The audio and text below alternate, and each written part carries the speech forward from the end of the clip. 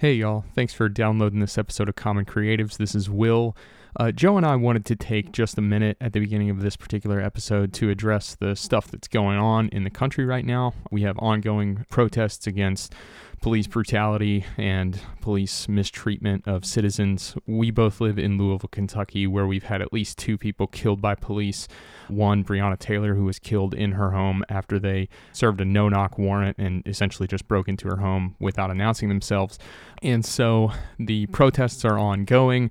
We're a pop culture podcast. We're not a political podcast specifically, but that said, we just want to take a second to signal our support of these movements and our support of broad systemic police reform so that our citizens can be safe and the members of our community can be safe. In the description of this episode, I'm going to include, rather than including our typical podcast suggestion and info about our stuff online, I'm going to include several links to local Black Lives Matter movements and funds, particularly the Louisville Community Bail Fund, to help people who have been put in jails because of standing up to police injustice and police brutality. So if you're not already familiar with these organizations, go look at them, follow them on social media if you do social media, and give money where you can, support how you can. If you feel your role is going to protests, then go to protests. If you don't feel like that's your role for whatever reason, do whatever you can to support these types of democratic movements, even if it's just learning and educating yourself. But also, if you're able to, I know it's a hard time economically for a lot of people, but donate to bail funds, donate to these pro-democratic and pro-human movements that are happening, because we're all one community and we have to do our best to take care of each other. So I'll include those links in the description of this particular episode. Thanks so much for listening. Otherwise, this will be a pretty normal episode, as will things going forward. So thanks for your time and enjoy this episode. You're listening to a Rock Candy podcast. You have arrived at your destination.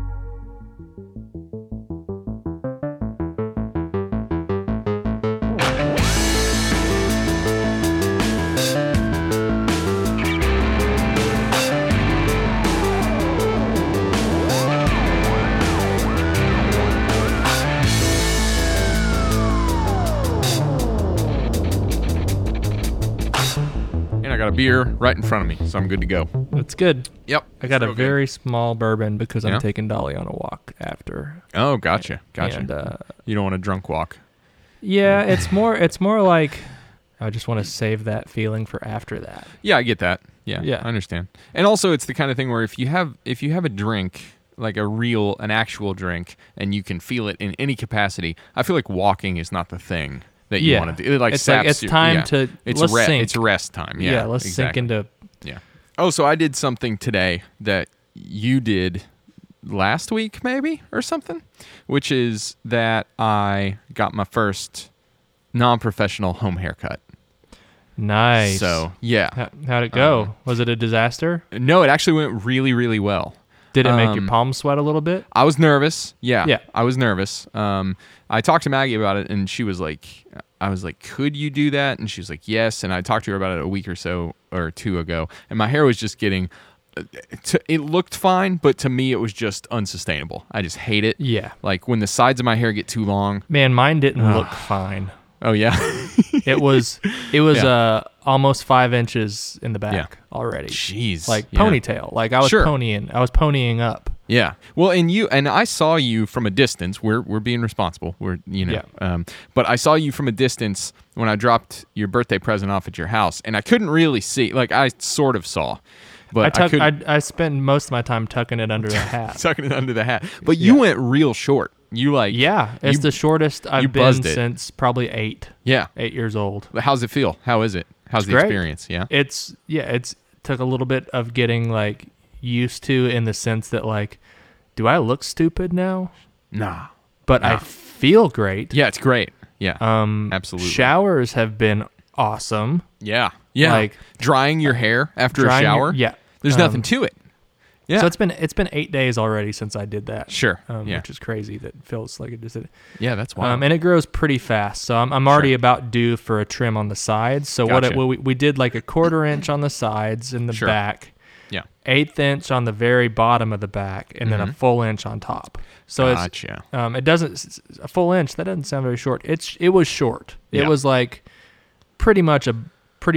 I mean, buzzed in the sense that like we used clippers on everything. right? Clippers. Yeah. Totally. So this next round, I think I'm just gonna have her cut the sides and the back and Gotcha. let the top kind of Let the top- stay. yeah. Let it go out a little bit. Yeah. The top of my head, I've liked it getting a little bit longer. Like I've been letting it go anyway, even Sure. before everything happened. So I just had I asked her to like try to recreate what I usually get, which is like a something like a fade, like you use different guards at different levels High or and whatever. tight. Yeah. But no, she did a really good job. It was good. There's like a couple spots that you can kind of tell it wasn't just a straight up professional, but no like gaps, nothing, Sure. It was one of those things where I had made my peace with I'll wear a hat for a couple weeks. But Yeah. no, I feel I'm like into you it. need to. I really like it. Cool. So, yeah. I've been wearing a hat significantly less. Yeah. In A the nice morning, the short first haircut. thing I used to do was pop a hat on. Yeah. Not doing that. And don't get me good. wrong, I like a good hat. Oh yeah, like But- no, I'm not getting rid of the hat. Sure. I'm Yeah. I've become a hat man. You're a hat man. Yeah. Yeah. My Memoji wears a That's true. black cap true. straight. That's just Yeah. part of me now. It's made its way all the way into the digital representations of you. Yeah. Welcome everybody. I'm going to say we've started. Yeah. Welcome to the Common Creatives podcast. I'm the doctor. That's the maestro. So, yeah, all I had for an opening was talking about my non-professional haircut. Remember So- our conversation about the word fun and Yes, funny? I do. I sure do. Yeah.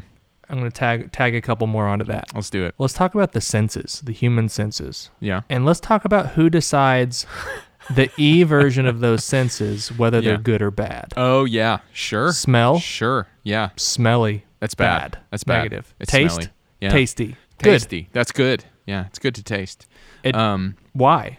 Yeah, I don't know. Who decides? Also, why is there not one for the visual field? I mean, I know that like to see is the thing. So Yeah. like that's the verb. So CE doesn't work. CE, looky. Looky. Yeah, it's very looky. Yeah. I don't even know what that would mean. Or okay, here's another one. Okay. Feely. I think Yep, that's touchy, bad. feely. Yeah. Yeah. Okay. So I guess it could be split. I'm thinking if you describe a person as feely, it's like get your hands off me Yeah. or something. It's negative. Yeah, it's negative. But touchy-feely, it might be like, no, I guess it's still sort of bad. Still kind of bad. Still is bad, yeah. That's good. It's I like weird. this. Yeah. It's Yeah. like you're developing a new segment of the show. I think about this stuff often. Yeah. Hey, what'd she do? What? What'd she do? What who do? She walked home alone at night is what she did. Okay. All right. Yeah. I was just getting ready to say, well, there's no segue. It wasn't a segue. It was just You just got us there. Yeah. there was no just got us connective there. tissue between No. what we were. No. So today we are talking about I was going to say the film, and mostly I think that's going to be true. But I'll just say yeah, I think mostly. Yeah, but I'll just say we're talking about A Girl Walks Home Alone at Night, and leave it there, and we can expand it a little bit. I was only doing it on my iPad and phone. I couldn't get the comics to work. Okay, fair enough. Probably That's- would work on my computer. That's actually You fine. sent me some Yeah. some comic book action to check out because For of sure. course this type of movie would have Of course. a comic book companion. Yeah. Why don't you introduce the listeners and I guess me to this A Girl Walks Home Alone at Night? A Girl Walks Home Alone at Night is an Iranian vampire spaghetti western. Yeah. Directorial feature debut from Anna Lily Amirpour, and it is in black and white and Farsi Yeah. with English subtitles. Yeah. It's about a skateboarding vampire, or Joe Bob would say a vampiress, Yeah, right. floating through the streets of Bad City, Yeah. Yeah. basically trying to decide who she's going to devour next. And she also wears, and I assume this is the correct terminology for it, she wears a hijab, right? It's a chador. Oh, a chador. Oh, okay. Yep. Apologies then. I've heard chador and Yeah. chador. Does that reference the sort of long element of it, or is it I have to do with head I mean, as the religious studies scholar, I should know this shit, Yeah. but I don't know it offhand. I'll just talk out of my butt for a second Sure. and take a wild guess. Okay. I would assume the difference is the flowy cloak nature of it. Yeah. First of all, and second of all, maybe I also want to say that it's maybe different parts of different. What's the word I'm looking for? Geographical, maybe. Oh, yeah, Like yeah. I think maybe. Oh, yeah. Depending on where you. Yeah. Yeah. No, definitely. Just that's how I speak. Sure. Yeah, That's no, how I totally. talk now. That's just me. You're doing great. Like, You're killing Yeah, it. just they might wear different things where where they live different places of. Yes. Yeah, I was looking into it a little bit, and it does look like that's what it is. It's common in Iran. It's a large piece of cloth that's wrapped around the head and upper body, leaving only the face to show. So maybe it has to do with the singularity of it being one piece of cloth. I'm not sure. Yeah. But yeah, so it is definitely location based or geographical. Differs from culture to culture, I am sure. So Yeah. So the spark of this movie, the idea of this movie, came from the director Anna Lily Amirpour. We'll call her. It's a hard name. It's a long name. We'll call her. Amirpour. Amirpour. That's a little. It's Amirpour. Yeah. Her last. I've name also is a heard little- it. I've also heard it Amirpour. Oh really? And I've heard Okay. it a couple other ways, but I think Sure. Amirpour is the word I'm going with. Sure. So Amirpour was on the set of a short film that she was shooting, and I think the short film. So she's has Iranian family background. She was not born in Iran. She lived in Miami for a little bit. She moved to Bakersfield, California. Sure. I think she might have been born in Europe. So Okay. she's a child of many Yeah. worlds, if that makes sense. Sure. But she's always been, I think, very interested in that heritage. So she's actually made a few different shorts with Iranian characters. Yeah. And I think the one that she's talking about, it was a short about two kind of coming of age teenagers in Iran Yeah. talking about just normal, weird, gross puberty things like body hair and how weird it is. And Sure. And that's kind of the short. And I think to her, it's like, okay, when you think about this part of the world, all the stories are about are kind of tragic and heavy and bleak, but there are teenagers growing of up course. and living normal lives also. So Yeah. so she made this short film, and one of the crew was wearing a chador. And she asked to try it on.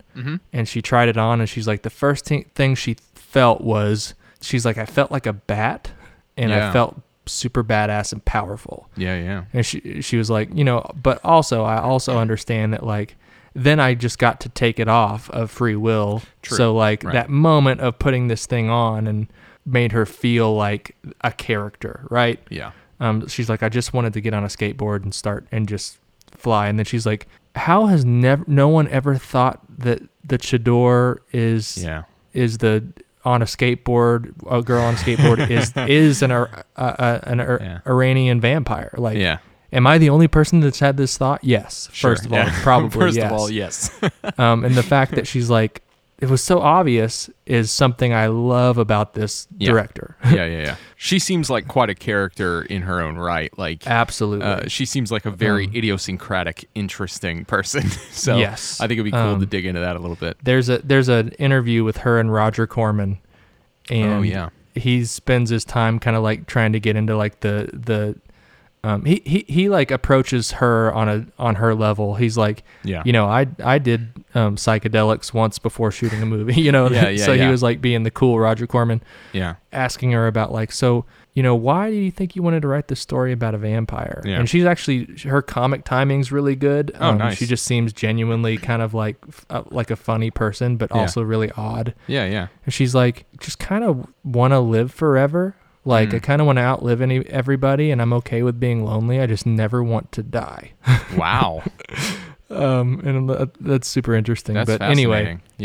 Anyway, check that out. I think it's probably on YouTube or something. Cool, yeah. At some point. But yeah. So she's basically just developed this character, right? This character, this girl. She just calls her the girl, the vampire. Yeah.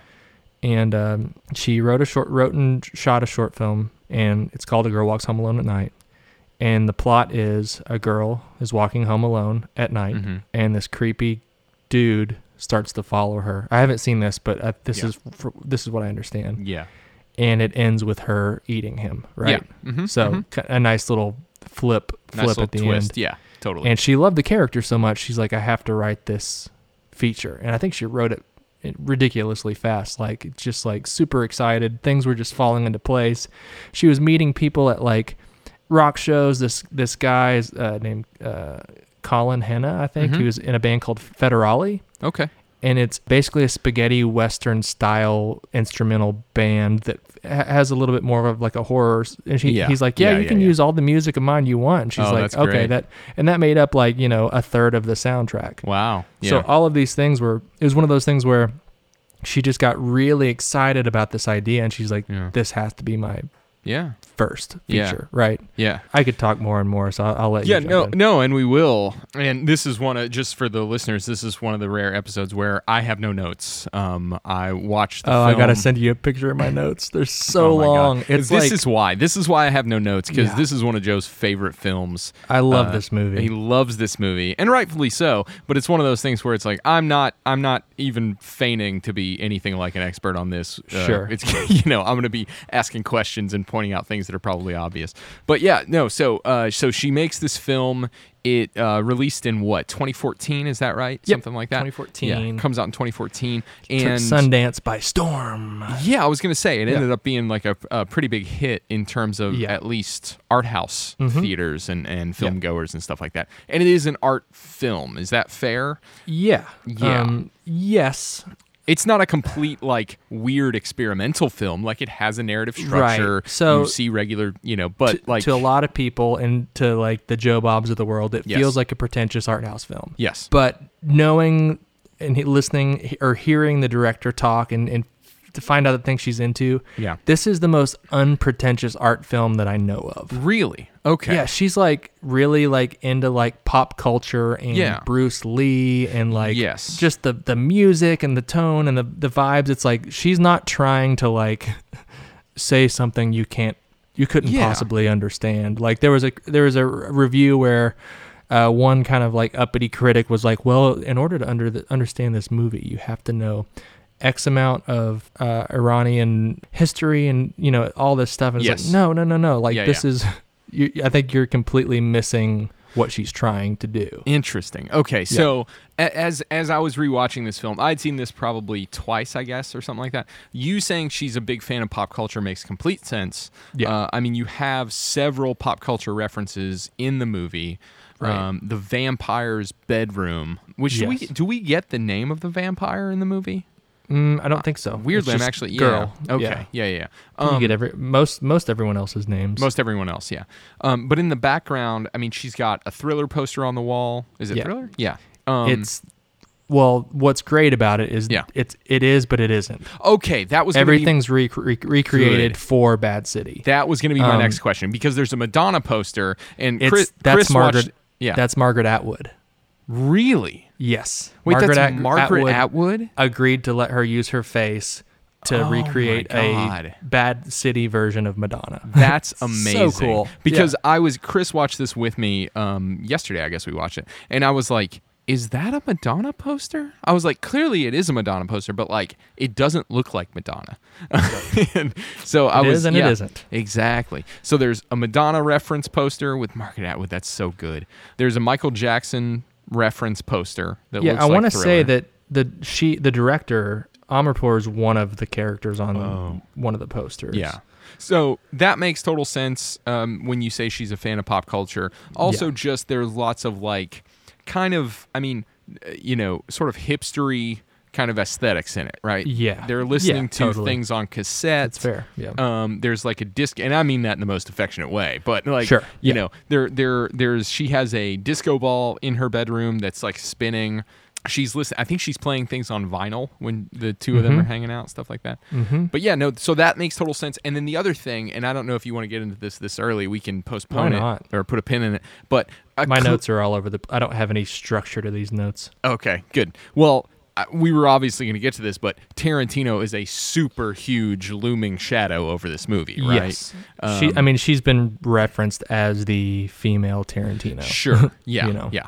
And that's the other thing where when you say she loves pop culture, it makes complete sense because it's like she is also referencing right. Not just with Madonna posters on the wall, but also in terms of how she uses the form of movies, Yes. how she made the movie, the shots she gets, her use of like the text at the beginning of the film, her use of music. All these things are very referential. You know, and that's what's great is that she's not referencing Tarantino. She's Right. referencing all the things that Tarantino also references. Okay, so that was going to be Right. my question. Yeah, because like as I watched it, I was wondering about that. I was like, are these secondhand references to some extent?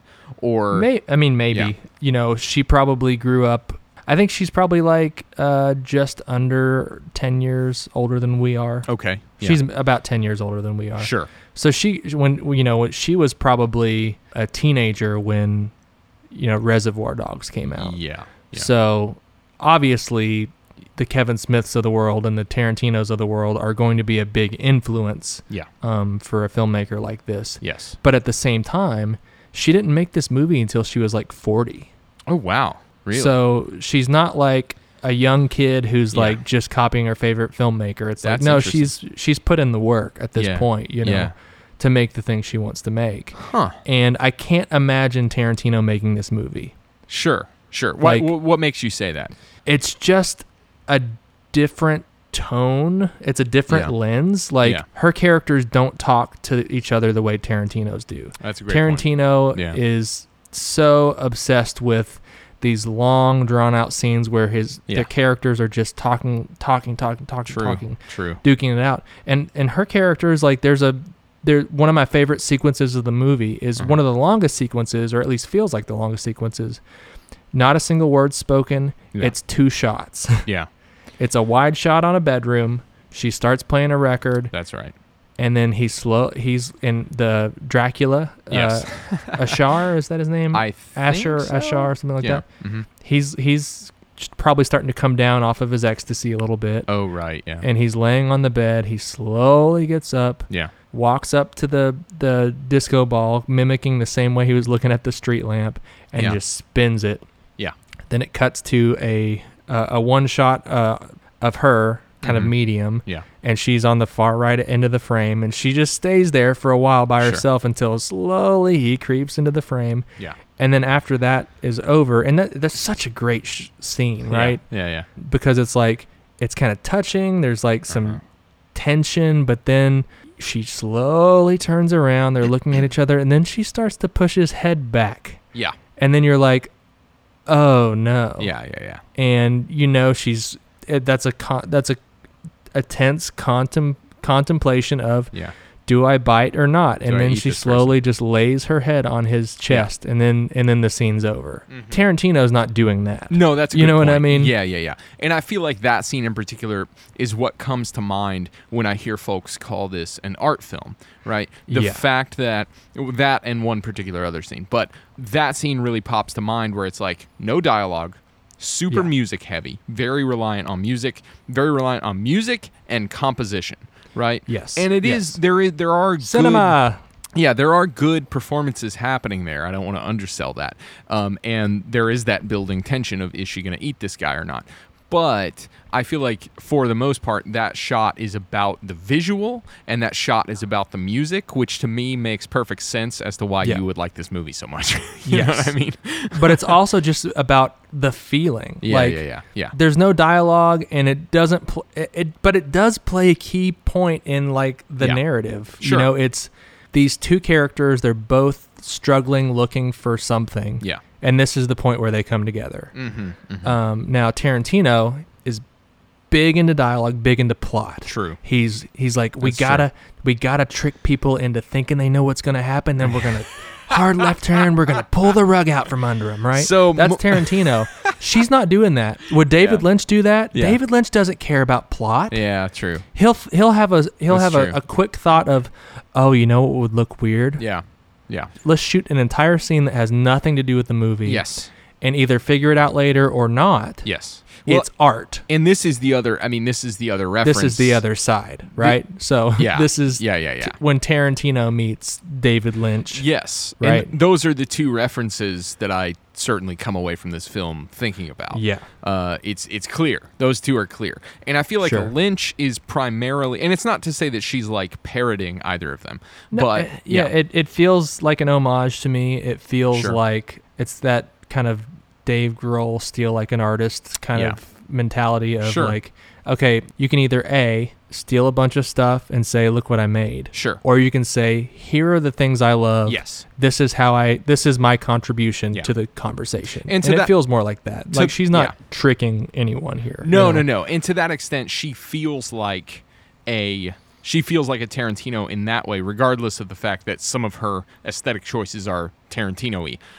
She feels like a Tarantino in that way, and she feels like a sort of Kevin Smith in that way, where it's like heavy on reference, right? Yeah. And well done, well executed. Like I say, she's not just, ripping anything off. Sure. She has her own voice that she's bringing to it, but at the same time, very referential. Another thing that comes up to my mind, and I don't really know very much about this film movement, but is French New Wave stuff, which was really... I don't either, but that's definitely... I've seen clips of some French New Wave movies, but I know that Tarantino is very heavily influenced, and a lot of the sort of the visual language of film from him comes from that sort of movement. So, is it an art movie? Is it not an art movie? I mean, I think the thing that I do think it's art house, and if anything, if you can call that a genre, it's art house horror, I guess. Sure. But the parts of David Lynch that she kind of utilizes, right? Mm-hmm. He knows how to create a tone that can push a narrative forward while disregarding narrative. Okay. Mm-hmm. This may not make much sense, but sure. So the scene, the dancing scene with the balloon, like it doesn't serve a narrative purpose. That was the other scene that I was going to think about when we talk about art house film. Yeah. So that scene doesn't serve a narrative purpose in the sense that you need this to understand X, Y, and Z. Yeah. But it evokes something, right? Mm-hmm. Yes. Well, and for those who haven't seen it, I mean, we're operating on the assumption that most people have seen it who are listening to this. But for people who haven't seen it, there is an extended scene with a musical cue where a trans person is dancing with a balloon, like has it got helium in it? I think it does, right? It's floating. I think so, yeah. And they are just dancing around in front of a building somewhere. And it's just this extended sequence. And this person has been in the film up to this point, although not playing a sort of main narrative role. But it's just this extended, and it reads very David Lynch to me. Right. Yeah. So, Lynch is thinking, oh, this is going to look interesting, and it makes me feel a certain way. Yeah. Right. Yeah. Just like, David Lynch got into filmmaking because he was a visual artist. Yeah. He was a painter, but then he wanted to start playing with, what if a painting can move? Okay. So he would, he would paint, make a painting, but then he would get a projector and project moving images onto the canvas. Mm-hmm, mm-hmm. So it was this mixed medium, right, of art. Mm-hmm. And then he's like, wait a minute, a painting that moves, that's a movie. I could do that. His approach isn't like, ooh, I've got a story to tell. It's, ooh, I want to make people feel weird. Yes. Yeah. You know? I want to evoke emotion in the way that visual art often does. Yes. And it's clear that that's what she's doing. I mean, we said earlier that like there is a graphic novel that accompanies this, and I found individual issues, so I'm not super clear on what, but she wrote something in the comics format that goes along with this or expands on the world or whatever. And there's a sense in which, in that sort of Lynchian sense, that it makes perfect sense because this is so much a movie that relies on visuals. It's about painting a mood or a vibe or whatever. It feels like a series of dreamlike paintings. Yeah, it does. That are just super cool Yes. as well. Yeah. But not to the extent. I mean, that's one of the interesting things about this movie to me, I think, is that it feels that way, but not really to the extent that like a David Lynch movie does, No. or at least some Lynchian movies, where it's like, okay, what am I watching? This is just like watching moving visual art. This movie never crosses into that. It has moments where it's like, oh, you let that scene go longer than a sort of typical filmmaker would have. But there's narrative structure. There's Yes. The characters start in one place Yes. and they end in they have arcs. You know what's going on. There's no question. Yes. But at the same time, yeah. This movie specifically was the movie. Actually saw something posted on Twitter earlier today. A filmmaker friend of mine was posting these are the 5 movies that made me feel like I could make my own movie. Yeah. And he went on to make two features, right? Cool. So like he posted 5 movies that when he watched, he thought, oh, so like this isn't just a invitation only club, right? Sure. It's like, oh no, you can do X, Y, and Z, and then you have a movie. You just make it, yeah. Mm-hmm. Yeah.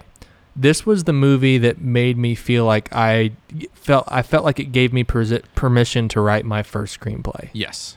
And only recently have I been really studying like screenplays in a sense of structure and learning all the rules so that I know when I'm breaking the rules. Yeah, definitely. And I don't know that for the stuff I'm doing, I don't know how helpful that is. It could even hinder me at the end of the day to where I'm like, well, this theme needs to be stated on page 5. It might stifle Save you. the cat style. Yeah. But you can tell that Amarpour doesn't seem to care about that. Yes. And Tarantino, he doesn't outline his movies. Mm-hmm. He's like, I kind of know where the first half of the movie is going. Mm-hmm. I know the characters. I know kind of where they're starting. Then I put them in a room together. And if I'm reading it and the scene's going on a long time, but I'm still not just, I try not to be too egocentric about it. He's like, I try to read my scripts like an audience would be seeing them on screen. And if I'm, if I'm still in it, I'm still in it. Sure. Regardless of what page count I'm on, right? Yeah, regardless of how long the movie is. If it keeps your attention, it keeps your attention. He's not worried about the rules. He's worried about the individual artifact that he's making. Yeah. Yes. Mm-hmm.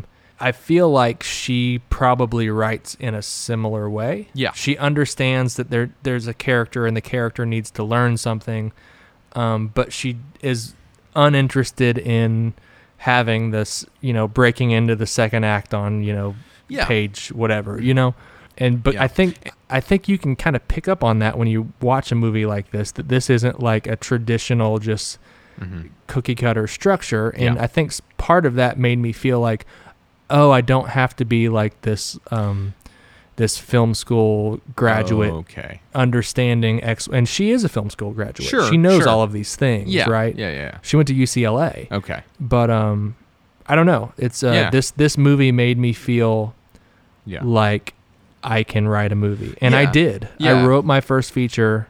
I think I called you up the night where I'm like, I've been thinking about I've been thinking about it. I've been thinking about A Girl Walks Home Alone at Night, and I think I can do this. Yes. Yeah. And in some ways, I mean, you are I won't belabor talking about the script you're talking about that you wrote that much, because nobody's read it who's listening to this, but maybe a couple, yeah. But clearly you are influenced by her in various ways, not in terms of once again any way that feels sort of like you're parroting anything, but in terms of aesthetic choices and stuff. Like, it's one of those things where it's like, in watching her movie, you go, oh, Tarantino, she likes that. Oh, she likes David Lynch. You can see sort of on the surface some of her influences. I feel like it's the same thing with the particular screenplay that you're talking about. It's like, oh, I can see that. I can see several other movies in there as well, right? Yeah. It's not just like, oh, you're trying to remake this, but at the same time, you can sort of, you can see that. Yeah, I've said this before, and the thing that I love about the movies, right? Yeah. I love storytelling, but there are 1,000 ways to tell a story and 1,000 different ways to do it. Yep. Including like a stage play, a short story, prose, a novel, a radio show, a movie, comic, a short film, a comic. Yeah. Sorry, comic book doctor. God. A comic book. And if you're not utilizing every, and this isn't, this isn't a completely fair statement, because there are lots of movies that don't have any music or X, Y, and Z that are just, masterpieces. Mm-hmm. But if you're not utilizing all of these things that you love, to mush together to make something greater than the sum of its greater than some greater than some of its parts. Yeah, that sounds backwards. Right. I've always been confused by that No, that's right. statement. I don't know why we're going there. Fair enough. It's like we're revisiting your language bit from earlier. Yeah. I want to dissect this. Let's something move on. greater than the sum of its parts. Yeah, but it seems like the sum of all of the parts. It's greater than that, or it's greater than the individual things. No. It's greater than the sum of its parts. It is the sum is all of them together. Yeah, though, right? Yeah. But that's what Is that the But that's what the saying means, though. It's like there's some. Okay, so like to give you a point of contact, like all of the parts of the movie are the score, the composition, the acting, blah blah blah blah blah. And so if you just put all those parts in a bucket, you have the movie. But what you're gonna say is no. This movie actually ends up being something more than just the sum of its parts, right? Okay. It's not just those little pieces. It's when all those pieces come together in a particular way that creates something new out of them. That's not just those parts. I mean, I'm assuming you're not going to cut this part out of the episode. Who the hell knows, man? We'll see what happens. But I get that saying, but at the same time, it's like, I mean, the other way to look at it is that, like, sure, the score alone is nothing, but when you put it with everything else, it is great. But is it better than just all of the parts added together? I mean, or is it that? Yeah, well, but. Do I sound like an idiot? Just tell me. I think you don't sound like an idiot. I think you're just trying to read that saying a little bit too literally, in which we would say everything is the sum of its parts. But I think that's the thing that's always confused me, is like I always felt like I was saying it backwards. Like, It's no, you're saying it right. You hear what I'm saying? Yeah, right? I hear what you're saying. I don't sound like a complete idiot. No. What were we talking about? I get it. So. There are a lot of movies. Like, let's talk about some pulpy movies. This is a pulpy kind of thing. Sure, yeah, it is. In a lot of ways. Yeah, I mean, exemplified by the fact that there's a Joe Bob Briggs episode about it. Yeah, I mean that's Which he really likes the movie. He thinks it's a success, but he also thinks it's pretentious. But I mean, I just don't. I don't. Yeah, we come from different places. Sure. Yeah. And anyway, regardless. Yeah. So. You watch a movie, a really pulpy movie that's just about plot. It's like, what happens? Let's find out what happens. Sure. Okay, I want to watch that again, but this movie is not about what happens. No. But it's also not exactly about just living with the characters in a character-driven sort of way. Sure. It has that.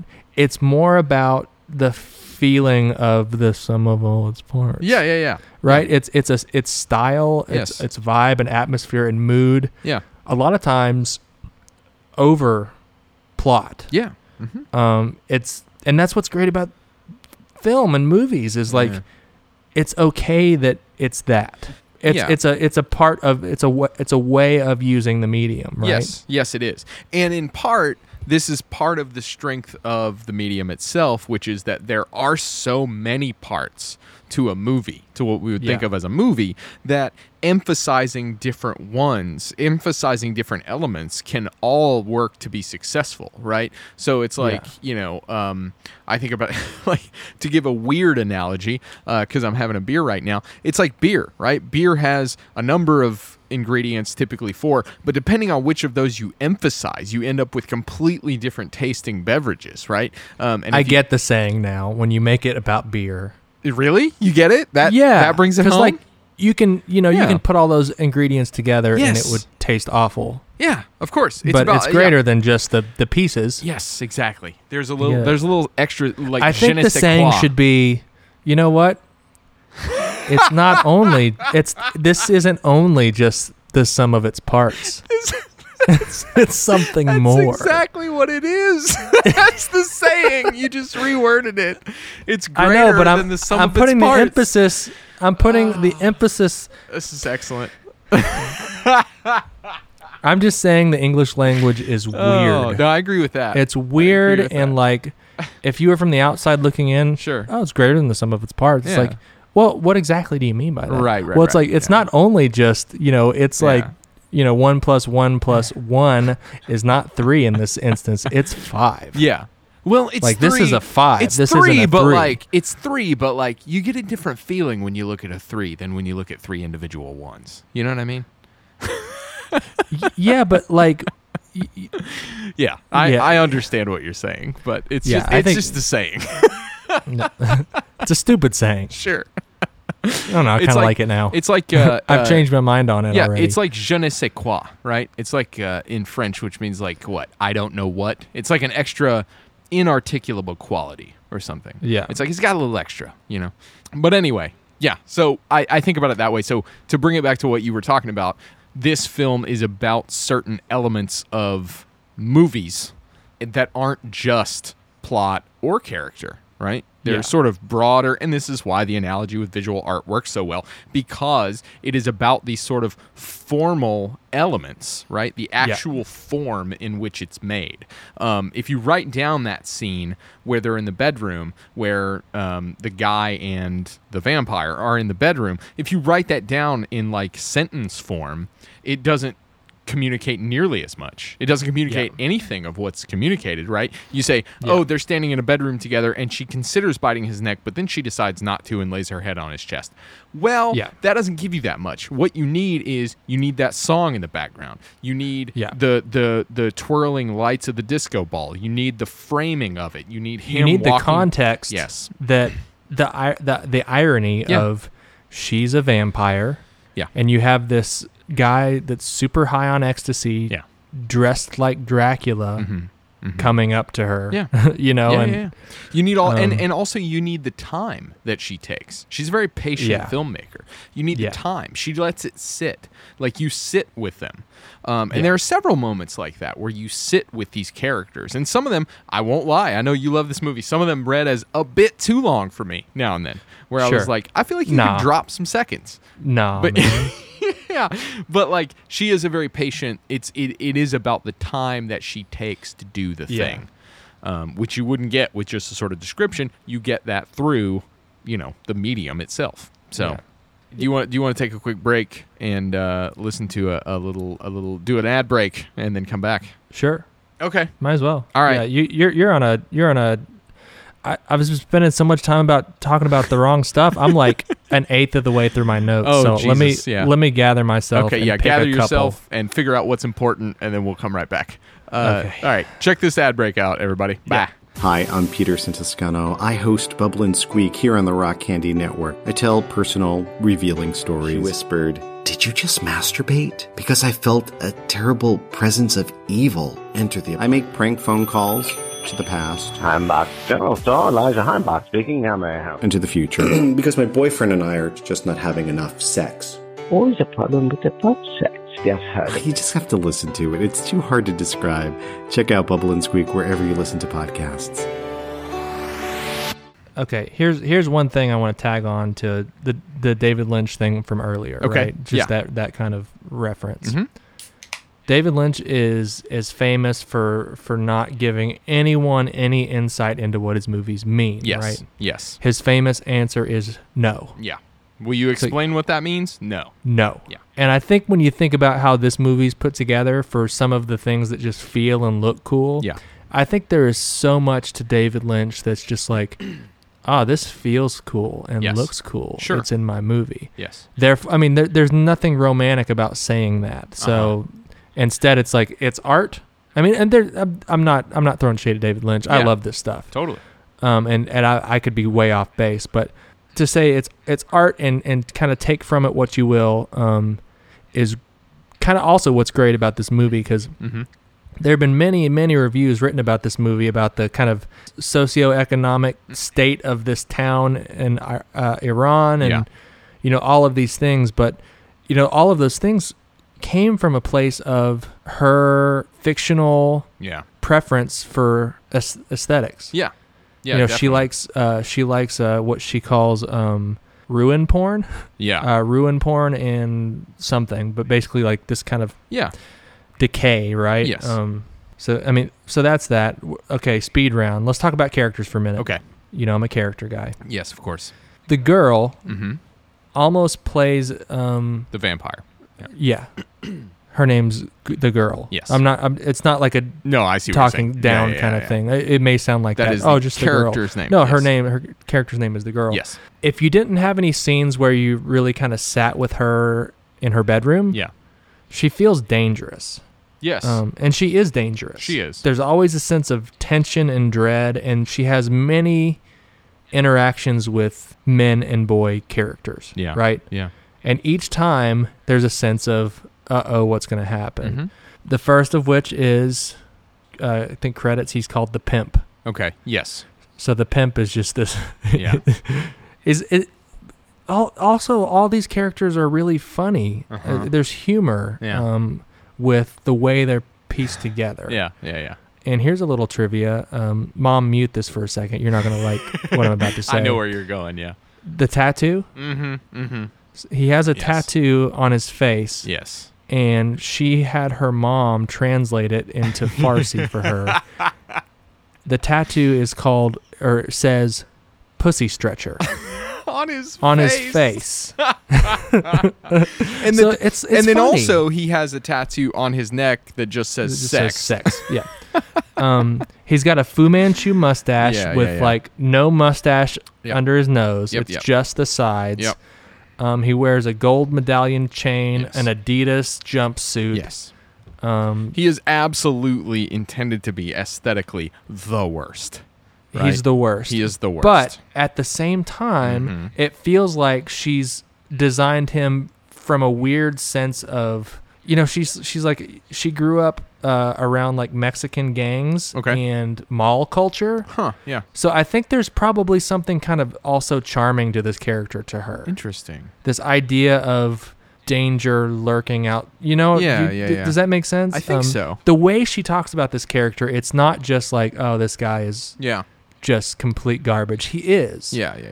But there's something about it to where she's just like almost kind of like this like weird bad boy kind of thing. Yeah. Uh-huh. It's complicated. Yeah. Right? Yeah. And that's just from her creation of the character. Yeah. From the outside looking in at this character, he's just he's the worst. Completely awful. Yeah, right? Yeah. But I do think she has a complicated view of this character, which I find really interesting. Sure. So, the girl's first interaction is with this guy. Mm-hmm. He sees her for a second time. The first time she was just kind of watching from a distance. He sees her on the street. Oh, that's right. And all he says is, "Come on." Yeah. Okay. Yeah. And she follows him, and they go to his home. Yeah. Which has like, the first thing you see in his house is this weird medium shot of a fish tank. Yeah. And he knocks and they on walk it in, when he's walking and he through. goes up and he just pop right at the fish. It's like, Yeah. okay, this guy's awful. Yeah. Don't do. That's the worst. That's the last thing you should do to a fish tank. Yep. You're irritating. Yeah, Anyway. for no reason. Yeah. Mm-hmm. Yeah. So then he walks over to his boom box or whatever you want to call it. Starts playing techno music. Sure. Yep. And this is after snorting his first line of cocaine. Yep. And he just kind of keeps looking over at her, making eye contact. Mm-hmm. What does he do after he turns the techno on? He starts lifting barbells. That's right. Oh my God. Just dumbbells. Yep. And he just kind of looking at her, right? And then he puts those down, turns the music up, snorts another line of cocaine, no dialogue. This is what's happening. Yep. And then they have this interaction up close, and then she lets her fangs out, and then he's like scared at first, but then she's like, essentially like, no, baby, it's okay. Yeah, and right. Then he right, kind of right. has this smile on his face. He's like, okay, this is weird and kinky. Yeah. And she pulls his index finger into her mouth, and she bites it clean off. Yes. Which harkens back to some foreshadowing that happened before when he was doing the exact same thing with another female character before, where she puts his finger in her mouth and doesn't a sex bite it off. worker who works for this guy who he's a drug dealer. Yeah. He basically creates junkies on heroin in the town. Yeah. And then he provides them with women, and he makes money off of both of those things. Sure. He's the worst. Sure. So she bites his finger off, and then she slowly spits it out. Spits it out. Yes. And then she sticks it in his mouth. Oh, that's right. Yeah. Before biting him and bleeding him dry. So let me ask you this question then, because that was one of those scenes where generally, obviously, you're getting to watch this guy just be awful. He's doing coke, and he is, which, whatever. But like he's clearly like getting super high. He offers her some at some point. He knocks on the fish tank. He's lifting weights, which is kind of just, it's not morally wrong. It's just unsightly. And like, it's funny too. It's funny. It's humorous. Yeah. But like, what do you think was the reason for making that scene be so extended? Do you know what I mean? Because that was one of the scenes where I was like, if she decided to lose some of this, I'm not sure how much I would lose. Right. Do you know what I mean? Yeah.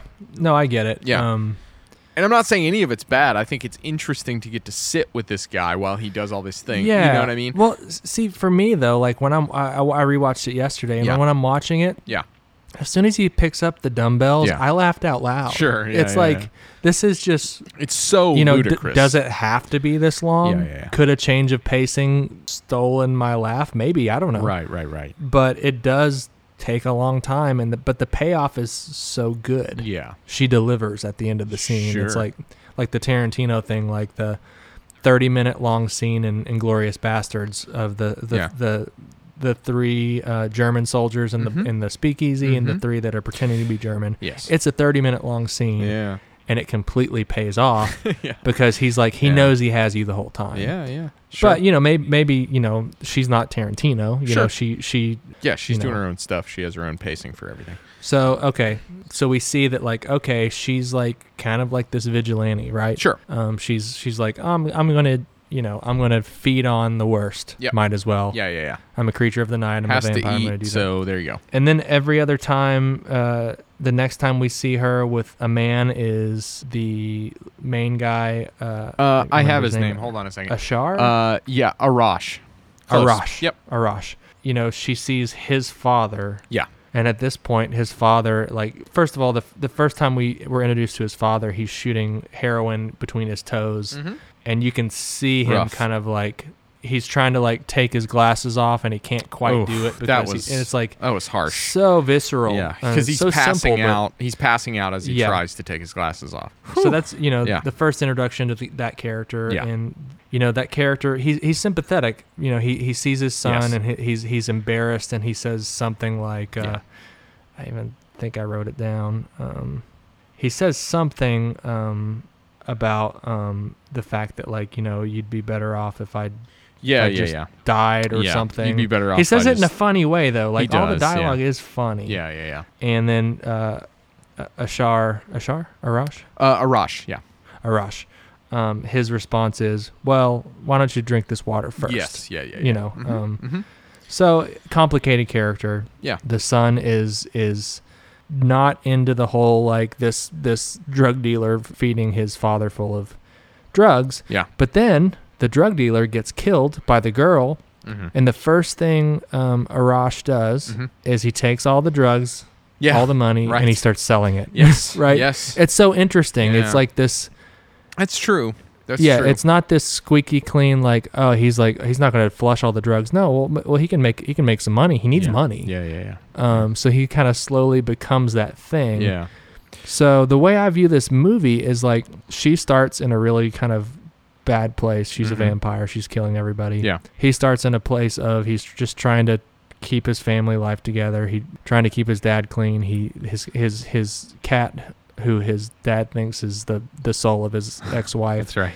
The first thing that happens is the cat gets out of the house. So the movie opens up on the son grabbing the cat and bringing him home. Right. Bringing her home. So he kind of slowly starts to dive down into as a drug dealer and steals the girl with getting the nose job. He steals her earrings. Yeah. Because he has to pay for stuff. This is after he got his car stolen or taken by the drug dealer. Uh-huh. And then you got the girl, and the first thing you see her do is kill a guy. Yep. Then you see her with Arash's father. Yep. Asking for free sex from Yes. the woman from earlier. Yep. And she's like come find me when you have money. This is not what this is. Yeah. And then the girl follows him for a minute, but then she lets him go. Mm-hmm. Then she meets this little boy on the street. Yep. And you're like, oh, she's going to eat the little boy. Sure. The little boy seems nice, right? Yeah. So it's this cool, like kind of longer, tense scene where the boy starts running, but then she's in front of him and he runs in, and then she gets down in his face and she says, are you a good boy? Yeah. He's like, yeah. And she says, I can take your eyes out of your skull and feed them to the dogs to eat. Are you a good boy? Yeah. And he said, yes. Mm-hmm. And she says, till the end of your life, I'll watch you. Mm-hmm. Do you understand? Mm-hmm. Be a good boy. Mm-hmm. And then he runs off, and then she steals his skateboard and starts skating. Sure. So automatically you see that, like, okay, she's not just eating people regardless. Yeah. There's some sort of moral compass there, Yeah. right? And she ends up not eating him. She doesn't eat Arash, and his character is shown when they meet. Okay, he's in the party. The girl with a nose job is like being very flirtatious, and she gives him the ecstasy, and they're dancing together. Mm-hmm. He tries to kiss her, and she says, no, don't do that. Yep. And then he's like, oh, okay, I read that wrong. Sure. He leaves. Then another very attractive young lady walks up to him while he's staring at a light outside. Yeah. And he says, I'm lost. Where are we? And Yeah. she says, Bad City. Uh-huh. He walks closer and closer. This sense of danger, like, what's he going to do? And what's she going to do? Yeah. And he says, I'm Dracula. Don't worry. I won't hurt you. Yeah. And then he turns around and walks away. Sure. He has no intent on doing anything harmful or inappropriate with this girl. Sure. And I think that's the moment she's like, oh, he's good. He's good. I'm not going to eat this person. Sure. Right? Yeah. And then she ends up eating his dad, and they still run away together, even though Yes. the ending is, It's ambiguous a little bit. It's ambiguous as to like, whether he knows that she did that, but I think it's implied that he kind of figures it out. He kind of pieces something together because she has his cat later.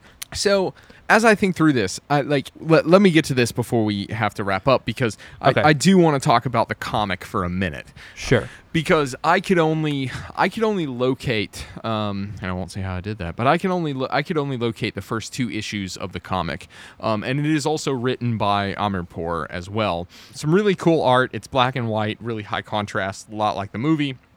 But it's sort of, at least the first 2 issues are kind of a recap. It's kind of just an introduction to the character in terms of like showing that she has this moral compass, that she kills certain people, that she rides a skateboard.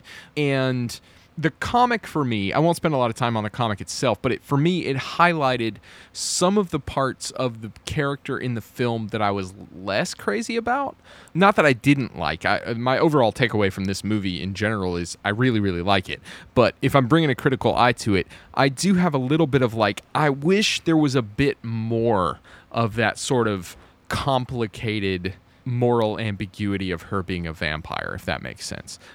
Part of me wishes she had eaten the little boy. You know what I mean? Sure. Part of me is like, I wish that that we could see clearer that your code is kind of problematic sometimes, or something like that. Because I mean, she eats Arash's father, and in that scene, it's very like understandable why she would do that. Right. She doesn't know that it's his father. He is being weird and abusive at the time. It makes complete sense. But to me, like, that was sort of the only moment, or the only super clear moment that we get where it's like, she's not an unqualified just superhero. Because there is a potential of reading the film that way where it's like, oh no, she's a vampire, but like she's a superhero because she's wearing a cape. She looks super fucking cool. She's badass.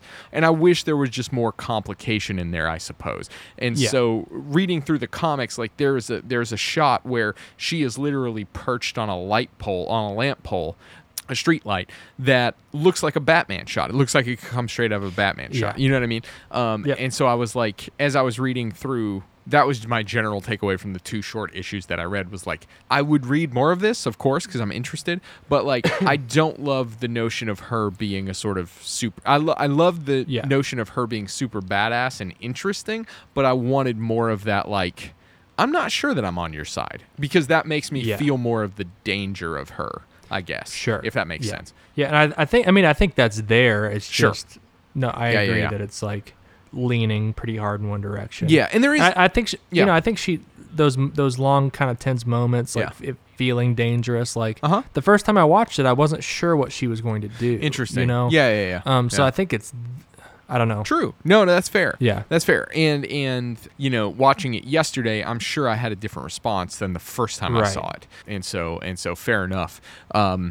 But yeah, so I don't know. That was sort of one of my takeaways that like it highlighted, the comic highlighted for me the part where I was like, I wish you'd give me something else in the comic. Yeah. You know what I mean? Sure. As opposed to that read on it. You know, what's interesting is like she has this huge whiteboard of, I know this because Elijah Wood was a producer on this movie. That's right. We didn't even talk about that. SpectreVision, right? His SpectreVision, his production company. Yeah. He went over to her house either before or after the movie was made, and he saw this huge whiteboard she had that basically like mapped out like the 187 years the girl's been alive and the types of music she listened to, like every like point in time, and like where she started and where she's been. So like she's a really well thought out character. This is just kind of that slice of life place, right? Sure, yeah.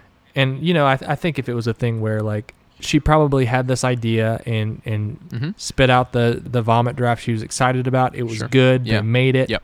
And they probably could have taken more time to like kind of play with those complicated things. Sure. But at the same time, there's something very kind of pure about the idea. Absolutely. And one of the things that I really love about this movie in general is that it's a type of movie that I'm not surprised that she wrote a comic for it. Yes. Because this type of character, you know, she has like, it's a genre. She has like this uniform. Yep. Yeah. Very iconic. World is, yeah. The world is like ours, but not. Yes. This could have easily just been an Image comic. Yes. Right. Well, and interestingly enough, that brings up one other thing that comes from the comic that I will mention. And I don't think this was in the film as well. At least I missed it if it was on my rewatch yesterday. But in the comic, there's a shot of where she introduces Bad City in the comic, and it's there's like a welcome to Bad City sign, you know, like one of those welcome to our. Was that in the film? I don't think so. Yeah, maybe in the sign in the comic it says "Welcome to Bad City" or something along those lines, and then it says "Established, who knows, population, who cares." Like on the sign. And so it's this very clear sort of hyper realism. So in the wake of my, you know, pseudo critical response that I just gave, I would also say I would read a bunch of issues about this world. Like give me an ongoing comic about this character in this world, et cetera, because I think there's, you know, tons of interesting potential, and the vibe is super cool. So I'd also love to see where this movie leaves off. Like does he become a type of familiar for her to like help her do like feed? Sure. You know, you know, it's implied at the end that he understands that, oh, she has my cat. Yes. We're leaving town. Yes. She probably killed my dad. Yes. But he's also probably thinking, you kind of did me not a favor, but it's kind of a mercy, right? For this, because this guy was obviously. That's a good point. You know, his first bit of dialogue is like, I should just die. That's a really good point. I hadn't put that together. Yeah, that makes a lot of sense. Because there was a part of me as I was rewatching yesterday where I was like, if he has put this together, why is he leaving with her? Yeah, and that's a good point. I hadn't really considered that. So. All right, well, do you want to rate this film, or do you have any final thoughts? I know this is one of your favorite films, so I want to give you the space to say all the thoughts you have, because I'm sure you have tons. I have so many notes. It's like I wouldn't even know where to start, so we'll just we'll save it. We'll save it for maybe we'll do an Anna Lily Amarpour episode and cover. She's got a new movie coming out fairly soon. Yes, it sounds super interesting. I was reading about it today, actually. I just read the little blurb about it, but it was like, I haven't seen The Bad Batch, and The Bad Batch is arguably not as good. Yeah, sure. But the world is just, oddly, the way I heard about this director first, got interested in her as a director was, you know, we had watched this movie together. Shortly after that, I saw a post from my neighbor growing up. Oh, yeah. My next door neighbor growing up. She was born an amputee, so she only has one arm.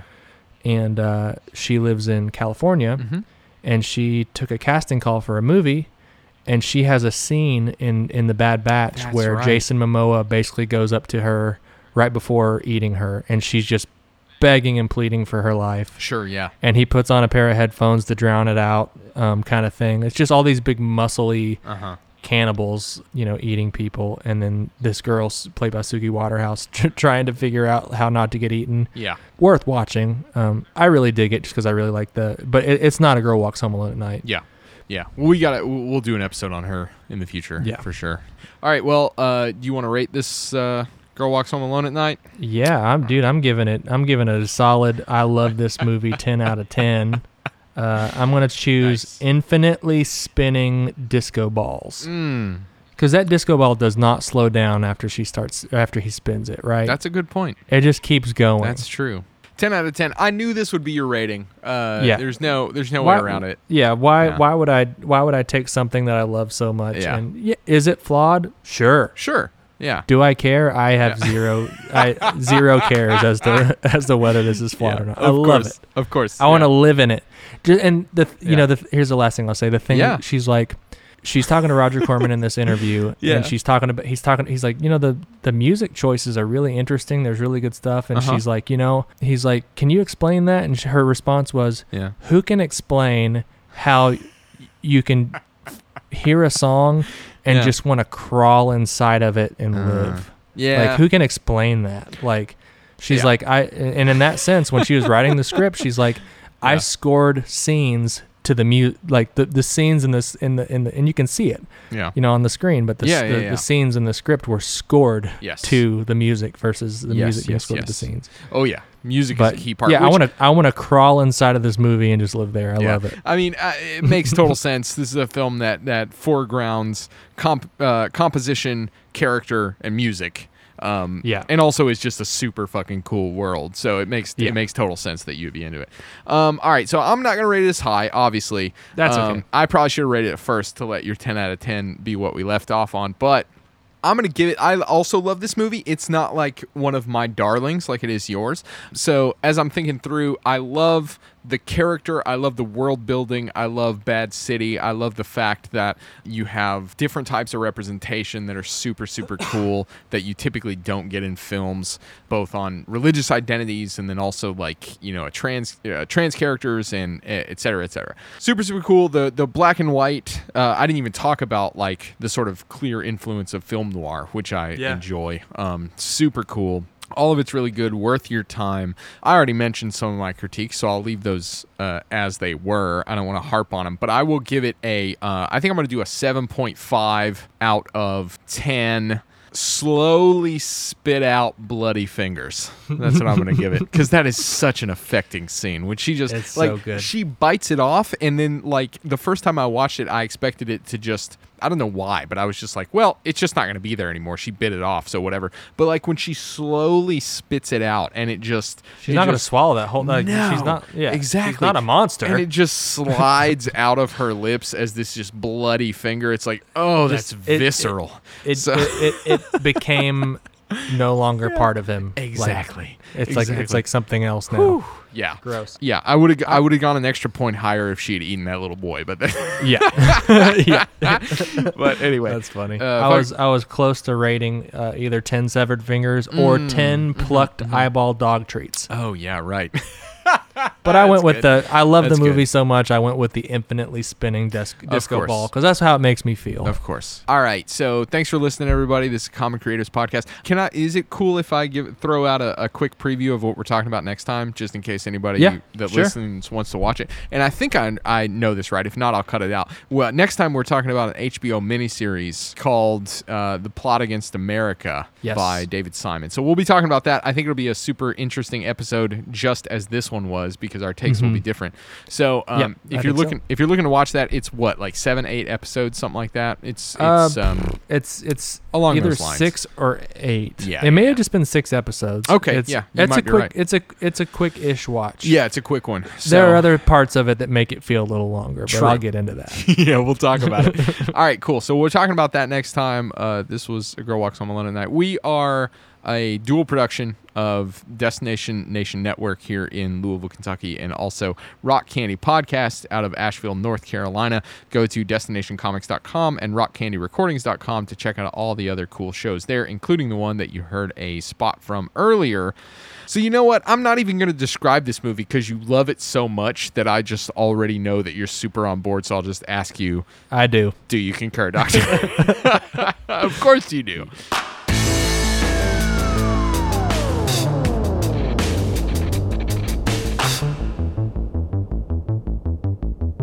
Thank you for listening, DNN. To find out more, visit rockcandyrecordings.com.